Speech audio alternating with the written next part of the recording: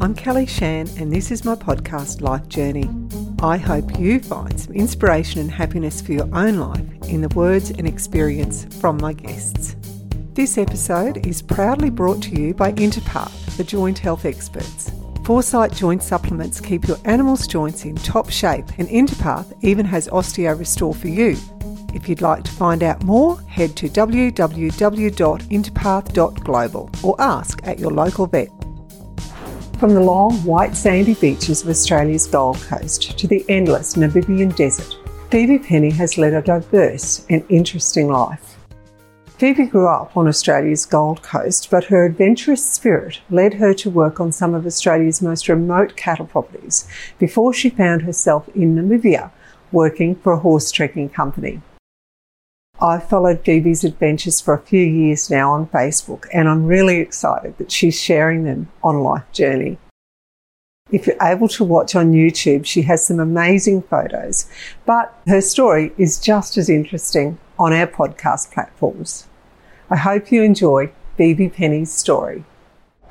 Phoebe Penny, thank you so much for joining me today, and I'm really excited to catch up with you because it's been such a long time. Yeah, no, it has. It's been, nearly 12 years or something, hasn't it? Well, Barry and I were trying to work out when you were here. So you came here on work experience. Do you remember exactly what year it was? It was 2010 while I was doing my diploma. So I was there. You guys were helping me do a whole farm plan of Nibberina, so it was an amazing experience. Yeah. But as we will hear, where your life has led you, we had no lions or tigers here. We probably had a couple of spoiled dogs and some horses and cattle. But I'm so interested because I've followed your adventures on your Facebook page, and I've been so interested. So it's just a wonderful opportunity for me to catch up on some lost time with you, but also to tell everybody where you've been and what you've done. But Phoebe, where did you grow up? I grew up in the Gold Coast hinterland, up behind the Gold Coast, in a sort of little dairy farming community called Beechmont, Lower Beechmont, right on the edge of being in the country and going to town for supplies and stuff. But and then high school, I did go to high school on the Gold Coast, but didn't know what I was looking for, and I certainly didn't find it down there. And it was just through a friend that I heard about the ag colleges, and that's what sent me west, essentially, and I've never really looked back. It's remarkable how people can undergo such a huge change in their lives and what they know. And you obviously have just taken to it. So you went to ag college and you worked. Did you work up in the Territory for a while? Near the Territory border. I was up on a place up in the Gulf, northwest of Cloncurry, near the Burke and Wills Roadhouse, that whole area up there, and Normanton and everything. So that was just an incredible experience. I was up there for 2 years. Made a lot of friends, did a lot of work, a lot of long days. But, so that was really great up there. That was where I went after college immediately. So that was a Lorraine station. So they had a feedlot there as well. So it was sort of a mixed enterprise. They had cropping and a feedlot and the grazing obviously as well. So I was in a pretty big stock camp and just having a whole lot of fun. That was when I was about 19 and 20. So good time of life for a young person. So that was awesome. Phoebe, what on earth led you to Namibia? And when you went, did you plan on staying for as long as you did? No, not at all. So the way I got there initially was one of the girls that I worked with on Lorraine Station in the stock camp was a Namibian German backpacker named Svenja Schneider, and we became very good friends. And she was always saying to me, Phoebe, you must come and visit me in Namibia. And I sort of Googled it and it looked really boring, lots of sand dunes, but I had it in the back of my mind that maybe one day I would go and see her. And after 2 years working on the station there, I went to Central Queensland, we had a time apart, so to speak, but I was always planning my trip. And then when I went over to see her, I actually went to South Africa and then up to Namibia, which is the country above South Africa. And we did a huge road trip all around the country in her tiny Suzuki Jimny with another member of the stock camp. So we had a sort of a girls' stock camp reunion over in Africa, which was fabulous. And long story short, a friend of hers called her and said, "Is that crazy Aussie girl still with you? This safari company have lost a volunteer and they need somebody to go and give them a hand. Would she be interested?"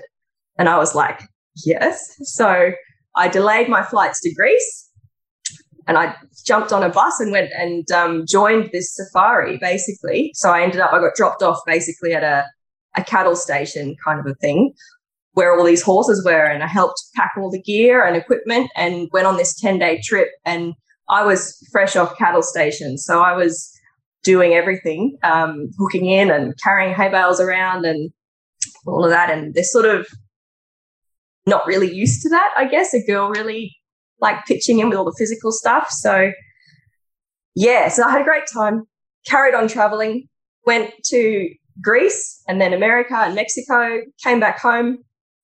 And basically when I got home, I had an email sort of feeling me out. What are you up to next year? And do you have a truck license? And would you be interested in coming over and running the camp for us? So I was like, wow. So I had to have a few long chats with mum and dad and kind of see how I felt. And we thought, well, it's too good an opportunity to miss. So I was like, okay, I'll go over for a year and see how I like it. So got all my affairs in order. Mum made me make a will because she was worried. I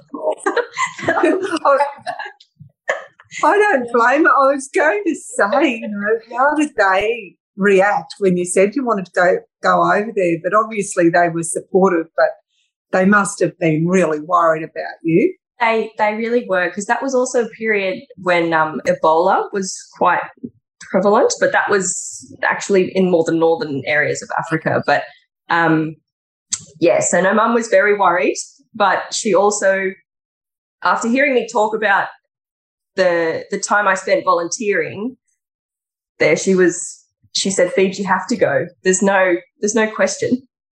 So that was really great that I had her support from the beginning. So yeah, no, it was very scary, but somehow when you don't know what to expect, it's almost better. I think if I had an idea what I was in for, I probably would have been a bit more nervous. But but I was very excited to go. Very excited. Yeah. And I guess, Phoebe, like for me, I am such a homebody and I love travelling. Not that we travel a lot, but I do love travelling. But even a few weeks overseas, I start getting homesick and think, I just want to be back home with my animals. And so what was that like for you? It must have been really confronting in a way, going away for 12 months. Yeah, no, it was incredibly hard and quite scary. There's a lot of things I would take for granted now about living in Africa, but when you first get there, you don't know. So it's just a lot of being aware of your surroundings. You're constantly kind of hypervigilant of, locking your doors and driving with your doors locked and all that kind of stuff. And then to compound all of that, not really having anyone that's your close friend or family around. So I had Svenja, thank goodness, who I knew for years. So she lived in town. I was living about 60 kilometres out of town on a farm.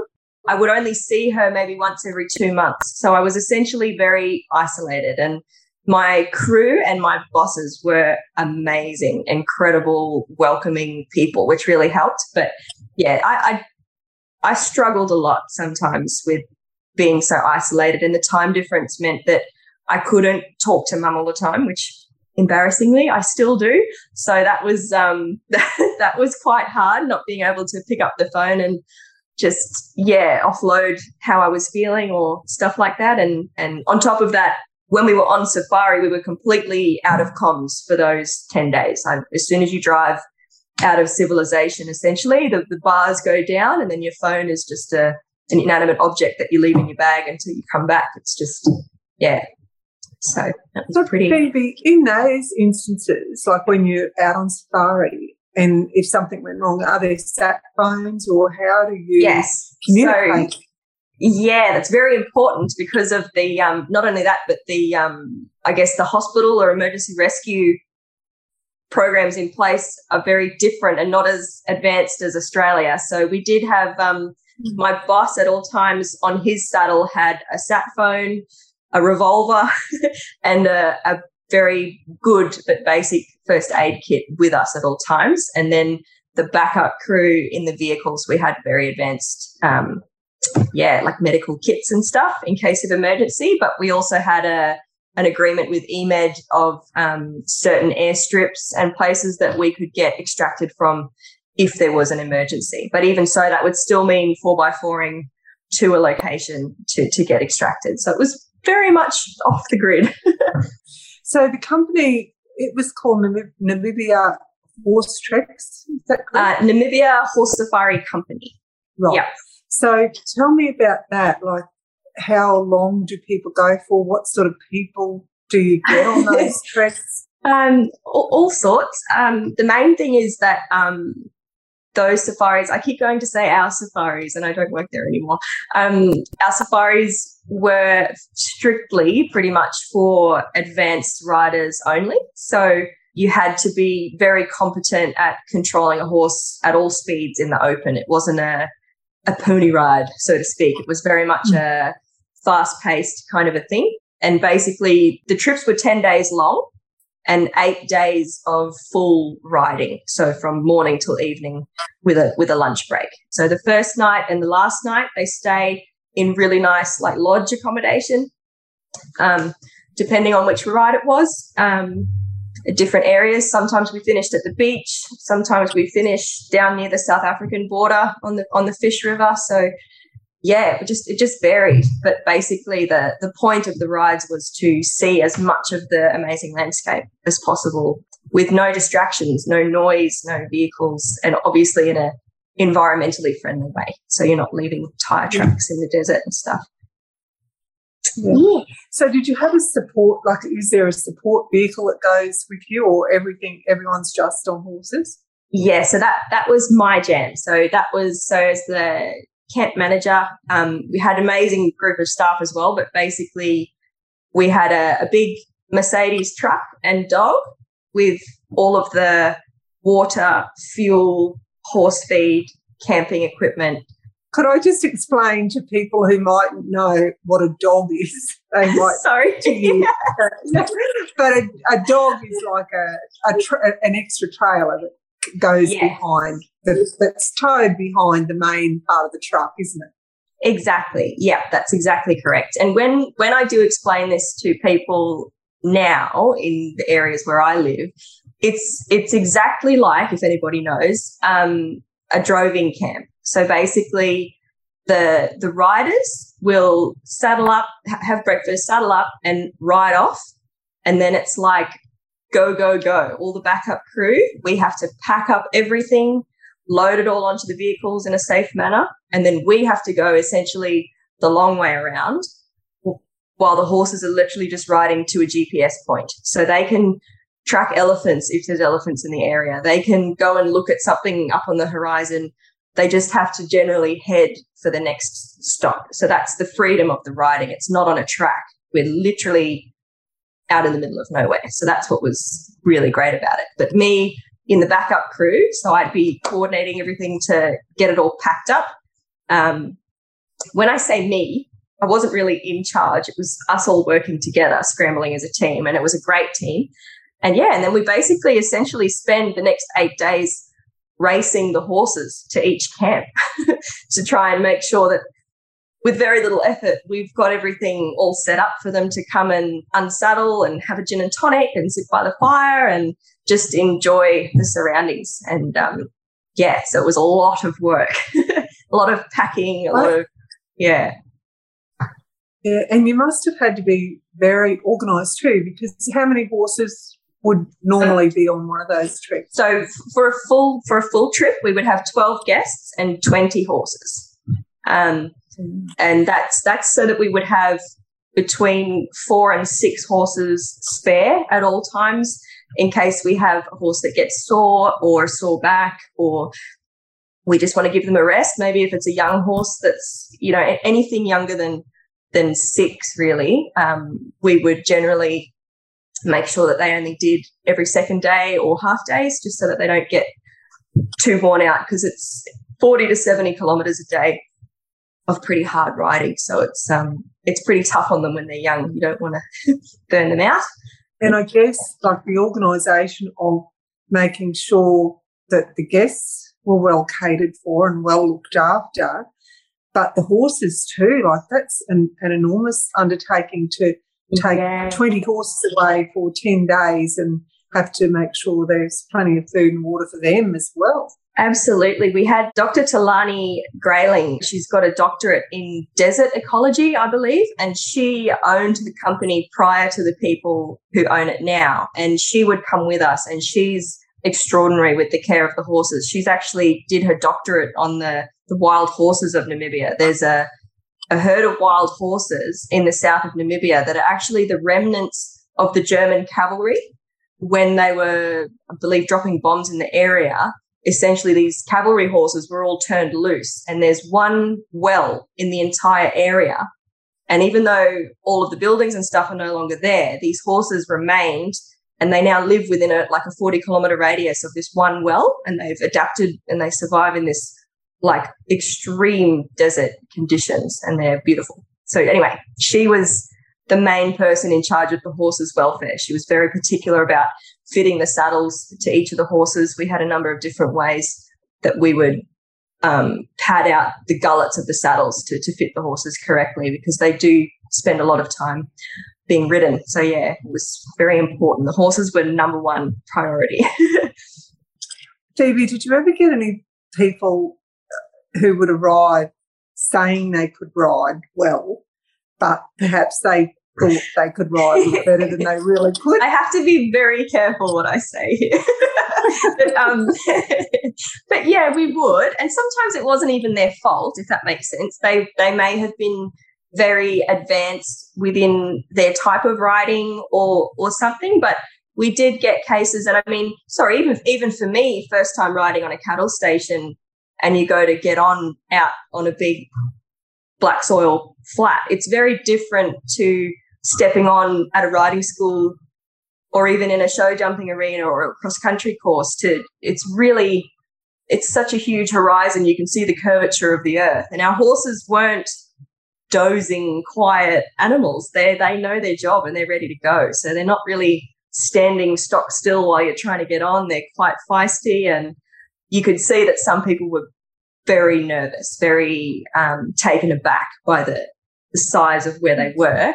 And we always had a horse pact, so to speak, that was your absolute push button darling of the crowd. So just in case somebody wasn't up for a fiery steed, we had a lovely quiet horse that they could ride just in case. So yeah, it did happen occasionally, not very often, but we always made sure we had one very quiet, very safe horse. Not that our horses weren't safe, but it was just just in case somebody's not quite as bold as they proclaimed in their client information.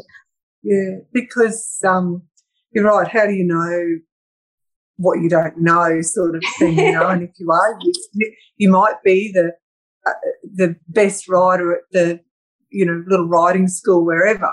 But yeah, even for me, like when if those really, really long days, if you're not accustomed to it, or if you haven't been in the saddle, even for a few months for a big long day, I get sore and my butt gets rubbed. Oh, gorgeous. Yes. Yeah.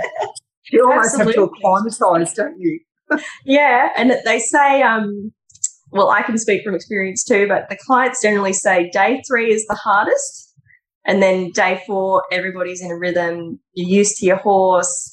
Your calluses have hardened up. It's all pretty good from there. But and obviously different tack too. I mean, you've probably got your own saddle that you're used to. I mean, everybody most of our clients were from Europe and the UK, Germany, France, places like that, and they all ride in an English style. So our saddles were, I would say the closest thing would be to a half-breed stock saddle, but without the knee rolls. So they've got swinging fenders and quite a deep seat, but yeah, just a bit different to what English style riders were used to. So in the oxbow stirrups too, sometimes they found really hard to sort of deal with but everybody settled in and that was the funnest part of it, was matching people to horses, actually, because you read their client information, and then obviously we know all our horses inside out and back to front. So you say, okay, well, the way this lady's writing, I think she'll be a good match for so-and-so, and this one's got this experience, she'll like so-and-so. And then what my boss would do, Andrew Gillies, he would meet with them while the backup crew is going to Camp 1 with all the horses to set up. He would be at the lodge for the first meeting, the first dinner, the slideshow, to tell them what they're in for and all of that. And sometimes he would get the horse list that we'd made and just cross a horse out and give them a totally different one after meeting them in person, because you get quite a good idea then of the type of person that they are. And it's, sometimes you think they want this type of horse, and then you meet them and you go, oh, no, we might give you that one instead. and mostly that worked out really well. Wasn't very often. We always said, if you're not happy with your horse, let us know and we'll swap you. That's not a problem. But generally, we tended to get it pretty right the first time. Everyone was pretty happy with their trusty steed. And what sort of horses were they, or are they, Phoebe? Like what kind of breed are they? All different sorts, to be honest. One of the main things which is kind of odd is that we tried to go for horses that weren't too large, mainly because of how much it takes to feed them, because they would lose a huge amount of their body weight over the 10 days, despite how much we would feed them. So you want the kind of smaller, hardier types, but all of them nearly were crossbreds. So we had quarter horse Arabs, we had warm blood thoroughbreds, we had all different sorts, paint mixes, mongrels, all of them, beautiful mongrels. But myself, I'm not very fond of Arabian horses, but I did find that the crosses that we had with a bit of Arab blood, they did tend to do a lot better in the heat and the long days. They just, nothing really fazed them. The purebred Arabs tended to be a bit fussy on the picket line, because they are on a picket line at night time. So they've basically got to be, the main thing about the horses was temperament, basically. So they had to be really hardy and tough. And then basically they needed to be able to drink when you took them to water, eat when you give them a nose bag, chill out when they're on the picket line. And some of them, we'd take them on one safari and they'd pace back and forth and didn't want to eat, I don't want to drink, and they'd fight with the horse next to them, and it was just a big story. And those ones, generally, we would rehome them. We just try and keep the ones that were suited to being on safari. And some of them are just amazing. They really are. The safari horse, they're so tough. They're so incredible. Yeah. And what sort of thing would you feed them? What would you take on the trip to feed them? Because I imagine that lucerne isn't readily available.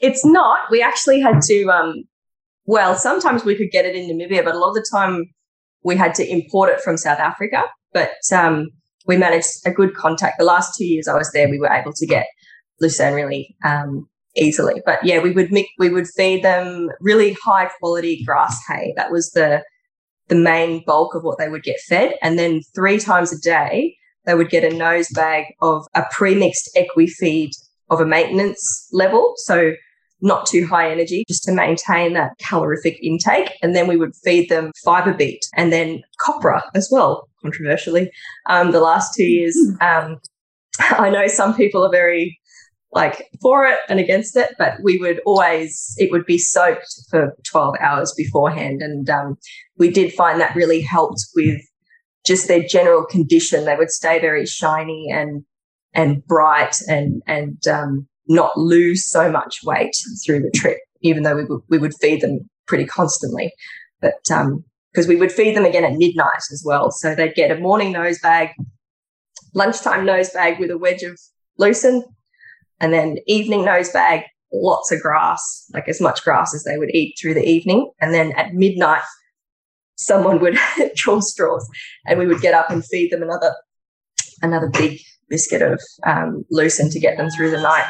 So just to, make sure they're having enough and to stop them bickering through the night. You know, children getting bored on the picket line, they can sometimes, have a little argument with each other. But, we tried to put friends with friends, so that didn't happen very often. Yeah. And, Phoebe, generally, what is animal welfare like over there? Do they place a fairly strong emphasis on animal welfare generally, or not really? No, that was quite hard to see. A lot of the time, you see some, it's like anywhere, you see some really horrific things, I guess more so than in Australia, obviously. Just general mismanagement, like as in they treat the animal as a tool or an object. I saw a horse, you know, tied up somewhere and it had a saddle ratchet strapped onto it, stuff like that. Donkeys being ridden with bicycle chains and just all kinds of awful stuff. Just horses hobbled with wire, like literally their legs cob and code together. We actually, we got a couple of, sorry, let me backtrack a bit. So one of my bosses, their family has a farm, and just as a bit of a helping hand, we actually went out to castrate a few of their stallions. They had just stallions out there. So, and two of them were very young and quite big and strong looking. And we said, we'll buy those off you, but we'll come back and get them in a few weeks once all the swelling and everything's gone down, and we'll bring them back to the farm. And in those few weeks, it was actually over the Christmas period, and the workers had broken them to harness and driven them over 350 kilometres in a weekend to go and party at, their friend's place. And, they would have been driven down there, tied up outside the pub, so to speak, and then driven back. And they were just skin and bone, like they were big horses. And when we went to pick them up, I didn't recognise them. They were skin and bone. They had hair off them everywhere where the harnesses had rubbed them raw, like pink. And anyway, for the weeks afterwards, I was peeling strips of skin off them where they'd been whipped that hard that it had killed the skin underneath, it's just such a silly waste. So short answer, it's really awful sometimes, but you get other people that the horse is their absolute pride and joy, and they are so careful with it, and the nose band is padded and they brush them every day, and it's like having a 200 series Land Cruiser for them. They just absolutely make sure it's immaculate and really well looked after, and it's their pride and joy. So I think it depends on where they're coming from as to what they're using the animal for. But you do see some pretty hard things. And, it must be so confronting to feel so powerless when you see things like that happening, because what can you do, really? Yeah, it is. And not everyone, but to a degree, the people that live there have lived there for a long time. They're almost amused by your distress, because they're sort of like, this is just the way it is. I guess it'd be like, someone from town coming to watch you brand cattle. They'd just sort of, they'd be horrified, but we're like, it's just got to be done. It's just the way it is. And that's sort of how local African people see it. They're like, this is just life. This is just how it is. And you're being stupid. And I guess that's what they see and what they learn from, from a young age, I guess, too. So definitely. Yeah. Phoebe, just getting off the horses for a minute, I was going, and as I said before, I followed you on Facebook and I loved all your photos and that, and I was going back through last night, but there was a photo of a really, really skinny red dog and had a wound on its back, and then there was the photo of the dog sitting on your lap and really shiny. Yeah. So tell me the story about that dog. I was really interested. It's my beloved Wesley. So the farm where we lived was about 60 k's out of town, and next door was actually an auction pen for wildlife. So they would be one weekend a month, there'd be an auction where they'd be selling zebras, giraffes, antelope right next door to where we lived. And same as with cattle, when you're selling things in large numbers, occasionally one would break a leg or be injured and have to be shot. And they had a big pit out the back where they would dump these carcasses. And basically we had mares that were due to foal. So I had taken my two big Ridgeback dogs for a walk in the evening just to go and see the girls and see who might need to come in to have a foal or whatever. And they took off chasing this little yellow streak. And when I got there, it was this small, emaciated dog, very frightened. He just had his eyes closed. He crapped himself. It was just grass, and he was just skin and bone. So I could see he was starving. And I picked him up and I took him to where my workers live and said, "Is this your dog?" And they were all like, "No, no." And I found out later that they'd been throwing rocks at him for days because he was coming around to their houses trying to steal scraps and stuff. So they knew he was there, but they just didn't tell me. So I brought him in and washed him. He was covered in ticks and everything. And the farm, we were leasing it off a vet. And basically I asked if he wouldn't mind when he came out to scan the mares, if he would just have a look at this little dog I'd found. And basically, yeah, he was starving to death. He'd just gotten his adult teeth. So he was just past puppy stage and he seemed okay. We cleaned him up, pulled the ticks off. But then in the next couple of days, when I went to touch him, he was really friendly at first. And then when I went to touch him, he would scream and yelp and try and bite me. And I was, what's going on? And when I took him into the vet, it turned out he had very severe tick fever. He was very, very sick. And as a result of that, all of the tick bites on his back kind of made this big necrotic bit of tissue, and he was just rotting to the point where I could see one of his ribs. The deterioration got so bad. But he came good, long story short. I put these little T-shirts on him and stuff so he couldn't get to it, and he just kind of slowly blossomed into this beautiful little dog. He was so timid and so afraid of people. And then, yeah, he just turned into this little darling. He's still very very cautious at first when he meets new people and stuff. But I hear now he's still living where I lived with my boss, and apparently every new volunteer that arrives, he becomes their favourite again, and he's carried around like a baby. And, yeah, he was just a very sad little story, but he became this amazing little dog. And, I considered bringing him home, but he just, I think, even me restraining him, who he knew really well, he would start to panic if you really. So the thought of putting him in a cage and, having people looking at him and stuff going through quarantine, I think he would have just hated it. He would have been an absolute mess. Yeah. So that was hard. I'm really emotional hearing that story, Phoebe, because I was wondering, what it was like for you having to leave, everything behind to come home, that you loved, and it must have been really, really, really hard. It was. Leaving them was really, really hard, a hard decision to make. The other dog, Herman, the grey one, I was planning to bring him home. That was my plan all along. And then once I got home, I was going to coordinate it because he had to go to South Africa for quarantine for 60 days before he could come to Australia to go into quarantine. So coordinating that turned out to be quite difficult. And in the end, it was going to cost me $9,000 to get him over here.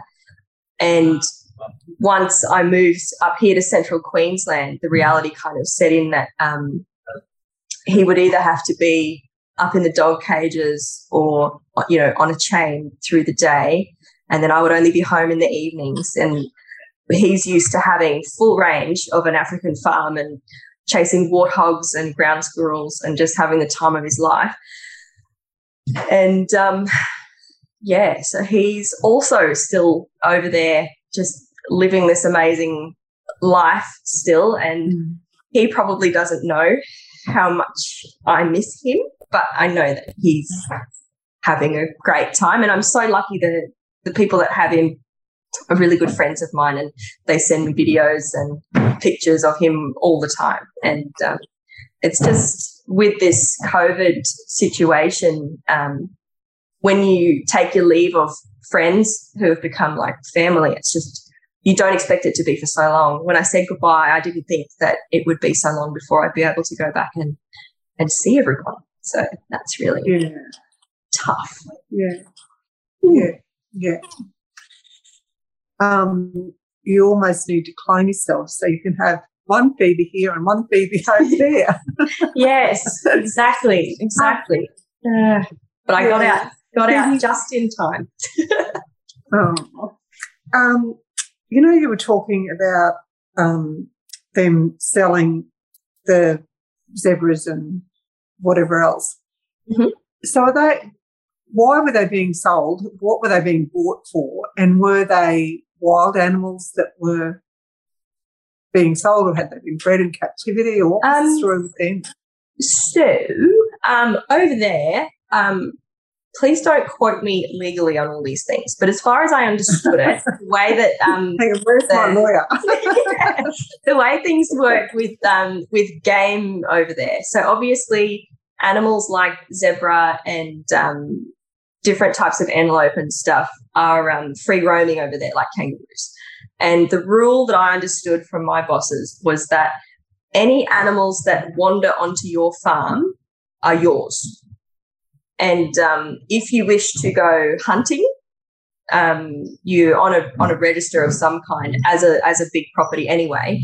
And once a year, a person will come out, a scientist of some sort, and they will do a audit, a survey of your place to see the populations of animals that you have. And you will then be given a permit or a quota of how many animals you can hunt that year of what species. So you have two choices. You can either fence your boundary in a way that lets the animals pass through. So they'll have, like every fourth panel of fencing, they'll have two droppers with the bottom strand missing, and they will have quite a deep pad going underneath where like goats, they can get on their knees and pass through. Zebras, everything does it. So they can move with the rain and travel from place to place. Your other option is you install game fencing, which is those, you've probably seen pictures of those. It's, 9 feet high, big poles, to keep giraffes in and everything, and it's buried underground too, so they can't burrow underneath.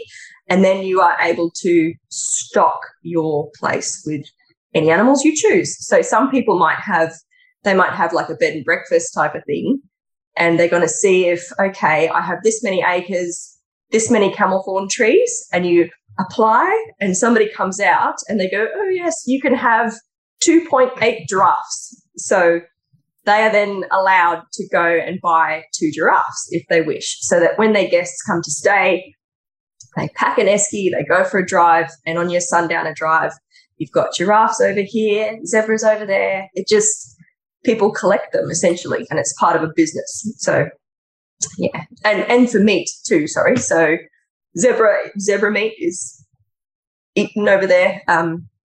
Springbok meat, kudu meat, game meat is the main type of red meat over there, I would say. So getting back to the safaris and along those lines of the food business, what would you, what would be on offer at night, for instance, as a meal for the people that were on safari with you? Well, that was something we were really, really enthusiastic about, and we actually made a cookbook a couple of years in a row. It was a mixture of, I guess, like traditional, normal English, European type cooking with a few South African style recipes thrown in. There's even a couple of my mum's recipes on the menu, I believe.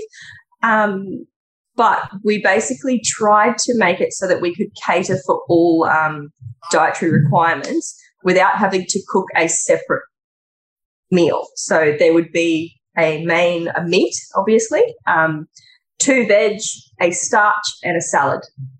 So that was with every every night. That would be on offer. So you mentioned salads. So how do you keep that cold and fresh for 8 or 10 days? So we had a lot of the vehicles. So the truck and the kitchen trailer and the vehicle that pulled the kitchen trailer all had solar panels on the roof. And we had, I'd have to think, 1, 2, 3, 4 80-litre camping fridge and freezers. So we would pack the frozen meat and vegetables according to the menu very tightly. This is why I was saying earlier, packing was a big part of the job. So you would make sure that you had everything in order. So you literally just had to open the fridge and take out that day's meat and veg or the day before. But yeah, so that was how we managed to keep everything fresh. So obviously the first few days you would have your leafy salads and stuff like that. And then as the safari progressed, avocados keep very well. So you could, it might not have leaves, but we'd make a lovely sort of avocado, cucumber, tomato salad to have, all kinds of stuff. You can get really creative. Even watermelon lasts really well. So Jamie Oliver's watermelon salad made an appearance a few times. Very, very seasonal, basically, whatever was there. But we did try to put a huge emphasis on having really, really yummy food, and that helps get the riders home in a hurry because they want to come home and have their dinner.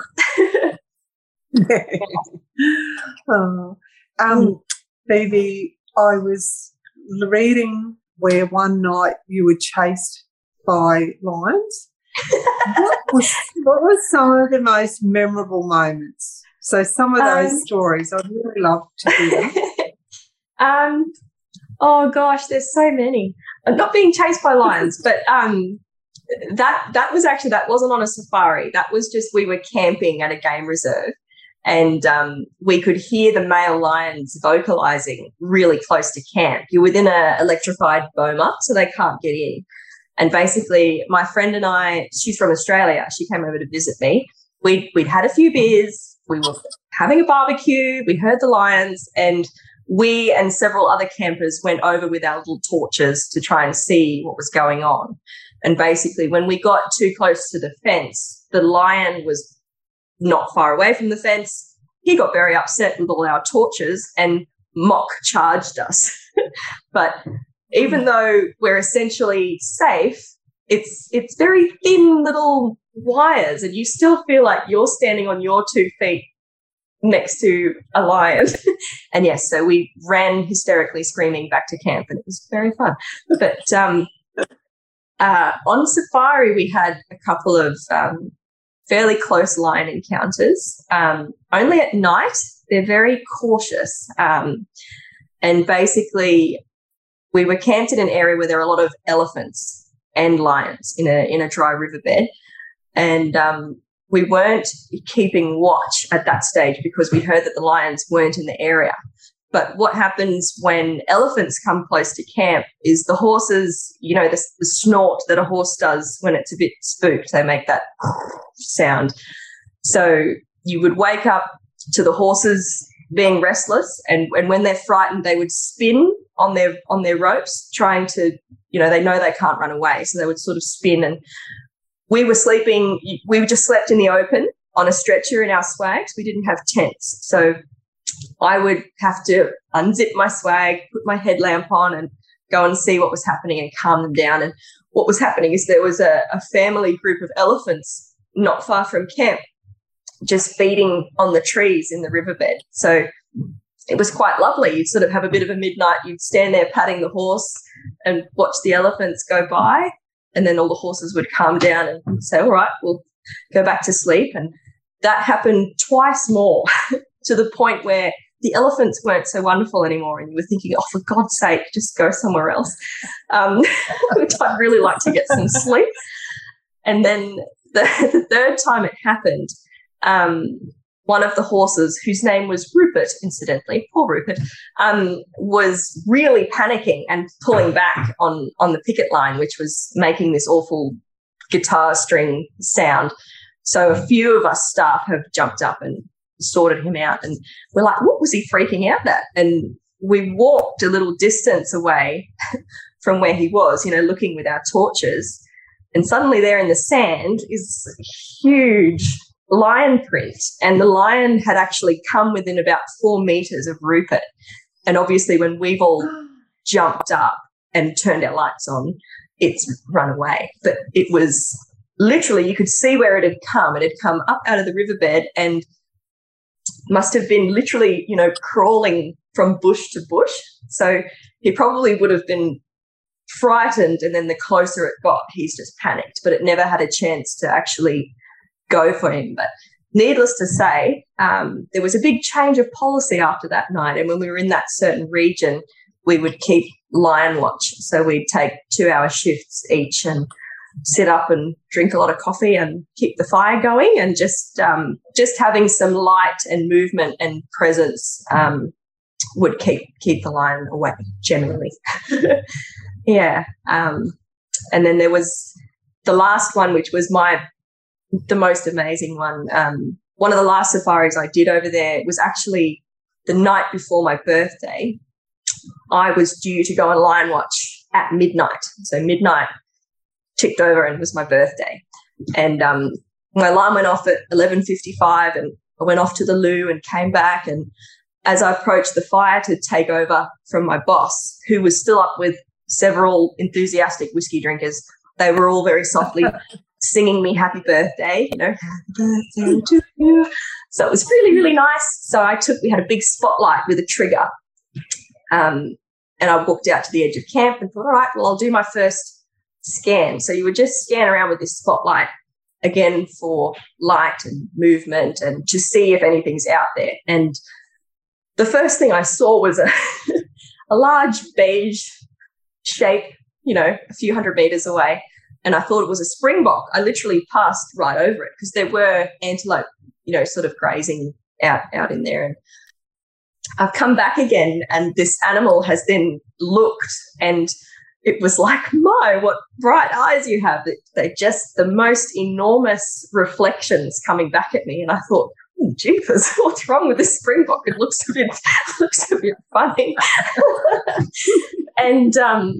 And then basically it was at that, it was sort of going diagonal, and then it sort of turned and it wasn't prowling, but I started, as it came closer, I could see the shoulder blades, coming up behind, and I was like, that's a bloody lion. It's about 100 meters away, just walking nonchalantly towards camp. And I mean, I think it was full moon, and I bet you we were sort of up on a bit of a hill, and I think in the moonlight it must have just looked like a buffet, these 20 horses all strung out standing there. So she probably thought all her Christmases had come at once, and I didn't want to frighten everybody who was sleeping, so I turned to my boss, who was just over my shoulder, and was going, Andrew, meow, meow. I didn't want to scream out, there's a lion. So yeah, he came and stood with me for a second, and we sort of scratched our heads and wondered what to do. And we went and got Andrew rides with a bullwhip, just in case there is animals that need, just to let them know that we're there, so they have an opportunity to leave. And yeah, we ended up having to wake everybody up because she wasn't in a rush, but she was just coming to camp. So we had to crack the whip a few times, and she sort of, exactly like a cat, she stopped and she was flashing her tail and looking at us and like, oh, what are you doing? And then she sort of turned and looked over her shoulder and walked away again. But about every half hour you'd scan and she'd be in a different spot. She was just walking around the whole camp, but I guess in the desert like that, opportunities don't come up very often. She was probably pretty desperate for a feed, I reckon. But, yeah. It was very exciting the next morning when we all saddled up and, went to find her tracks and see where she came from and where she went. And, it was very good birthday present. I'm just loving this story, Phoebe. It's just incredible. Oh, my gosh, I'm so jealous. I miss it. So I like talking about it. Do you think you'll go back, Phoebe? Definitely. that was one of the first things I did when I came back, was I made a separate bank account from savings and everything, and I just called it Namibia, and I have $10,000 in there at all times, just ready to go. So, when the time comes, because see, I'd really love to take Sam over there, because he's never been overseas, and there's people over there that are as important to me for him to meet as my family. You know, it was a huge part of my life that I spent there. So, I really want him to come and see it all, and I want to go and do all the things I enjoy doing without somebody shaking their gin and tonic glass at me. I'd like to go and do it on my own time, and set up my own camp chair in these beautiful places. Your gin and tonic glass to someone else. Exactly. And gin and tonics don't taste the same here. They taste a lot better after you've had a big day in the saddle and you're looking at a beautiful desert sunset, that's for sure. Yeah, I'll bet. Phoebe, what are the Namibian people like generally? Super, super friendly. Very, very welcoming, very excited to share their country with other people. It's a big country, but very small population. There's only 2.5 million people in Namibia. So it's the second least populated country in the world after Mongolia. So it's very much, they're really excited, basically. When people come to visit, they want to share the country with you, and they're very welcoming. The white people are very laid back, very Australian vibes. They like camping and rugby and farming and cricket and drinking lots of beer. So that side of things fitting in wasn't so scary. And as for the local Indigenous people, they're also, 100%, I would say, very welcoming. You know, it's they're very excited to have tourism there as a revenue. So I didn't have any bad experiences there with local people. It was pretty fabulous. Just different. It was very different. Actually, coming home, I must say, was more of a culture shock than going over there, weirdly enough. I found it coming back here and adjusting back to Australia was quite difficult for me. I've had a few hard days just missing Africa and my friends, and it's just everything works so much better over here, but there's also a lot more rules and everything is very rigid, and it's different. And my biggest mistake was the first thing I did, I think the day after I landed, I went to a big shopping mall on the Gold Coast, and I nearly had a panic attack. I think it was just so many people and so much it sounds weird to say, but so much choice just walking through, and there's just so much consumerism and things to buy and fashion, and I was living a very basic, dialed back life over there. So to plunge back into people talking about what brand of handbag they have I was thinking, what time's sunset today? It was just a different shift in my But anyway, I'm good now. I have acclimatized back. I've got some plans in place, and it's just life is really, really good at the moment. So that's the main thing. And we've got lots of grass. I hope you've got lots of grass up there. Yeah, we do. Yeah. Which is lovely. And it's nice water. Definitely. Phoebe, how long were you over there for altogether? 5 years. So I went over in early 2015. So I was there from early 2015 until the end of 2019. So I came home in November when all the bushfires were raging everywhere. And then I think by January or February, I think they started closing all the travel down. And so that's 5 years. Yeah. Oh, Phoebe, thank you so much. I think you should write a book and have all your beautiful photos and stories, and because I just and I was reminded again last night of all your adventures when I was going through your Facebook page. I spent about 2 hours reading things, and that's cool. Not just because I was going to talk to you today, but because it's also interesting. There's one video that you've got up there of this leopard coming out of a tree to this antelope down the bottom. Oh gosh, so much.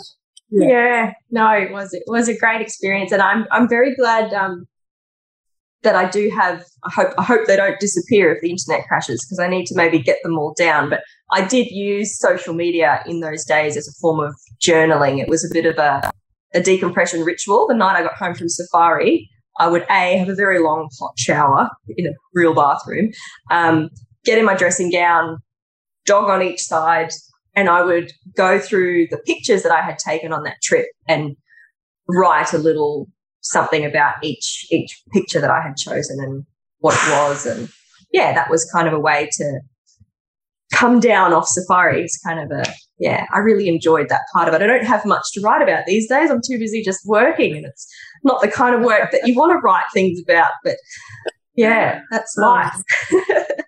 Oh, well, you just need to go and put it all and make it available for people. So I will. Thank you. Well, I think you should. Phoebe, thank you so much. I've really enjoyed chatting with you, and you've made me want to go to Namibia now and go on a safari. Well, if you ever need any travel tips, I have so many lovely contacts of places you could stay. So if you ever do. Thank you very much, Phoebe. Thank you so much for your time. You're very welcome. Thanks for talking to me. I was so excited to be able to chat about it. Oh, thank you. Thanks for listening to my interview. If you'd like to hear more from Life Journey, subscribe to our podcast and we'll let you know when we have new interviews coming up.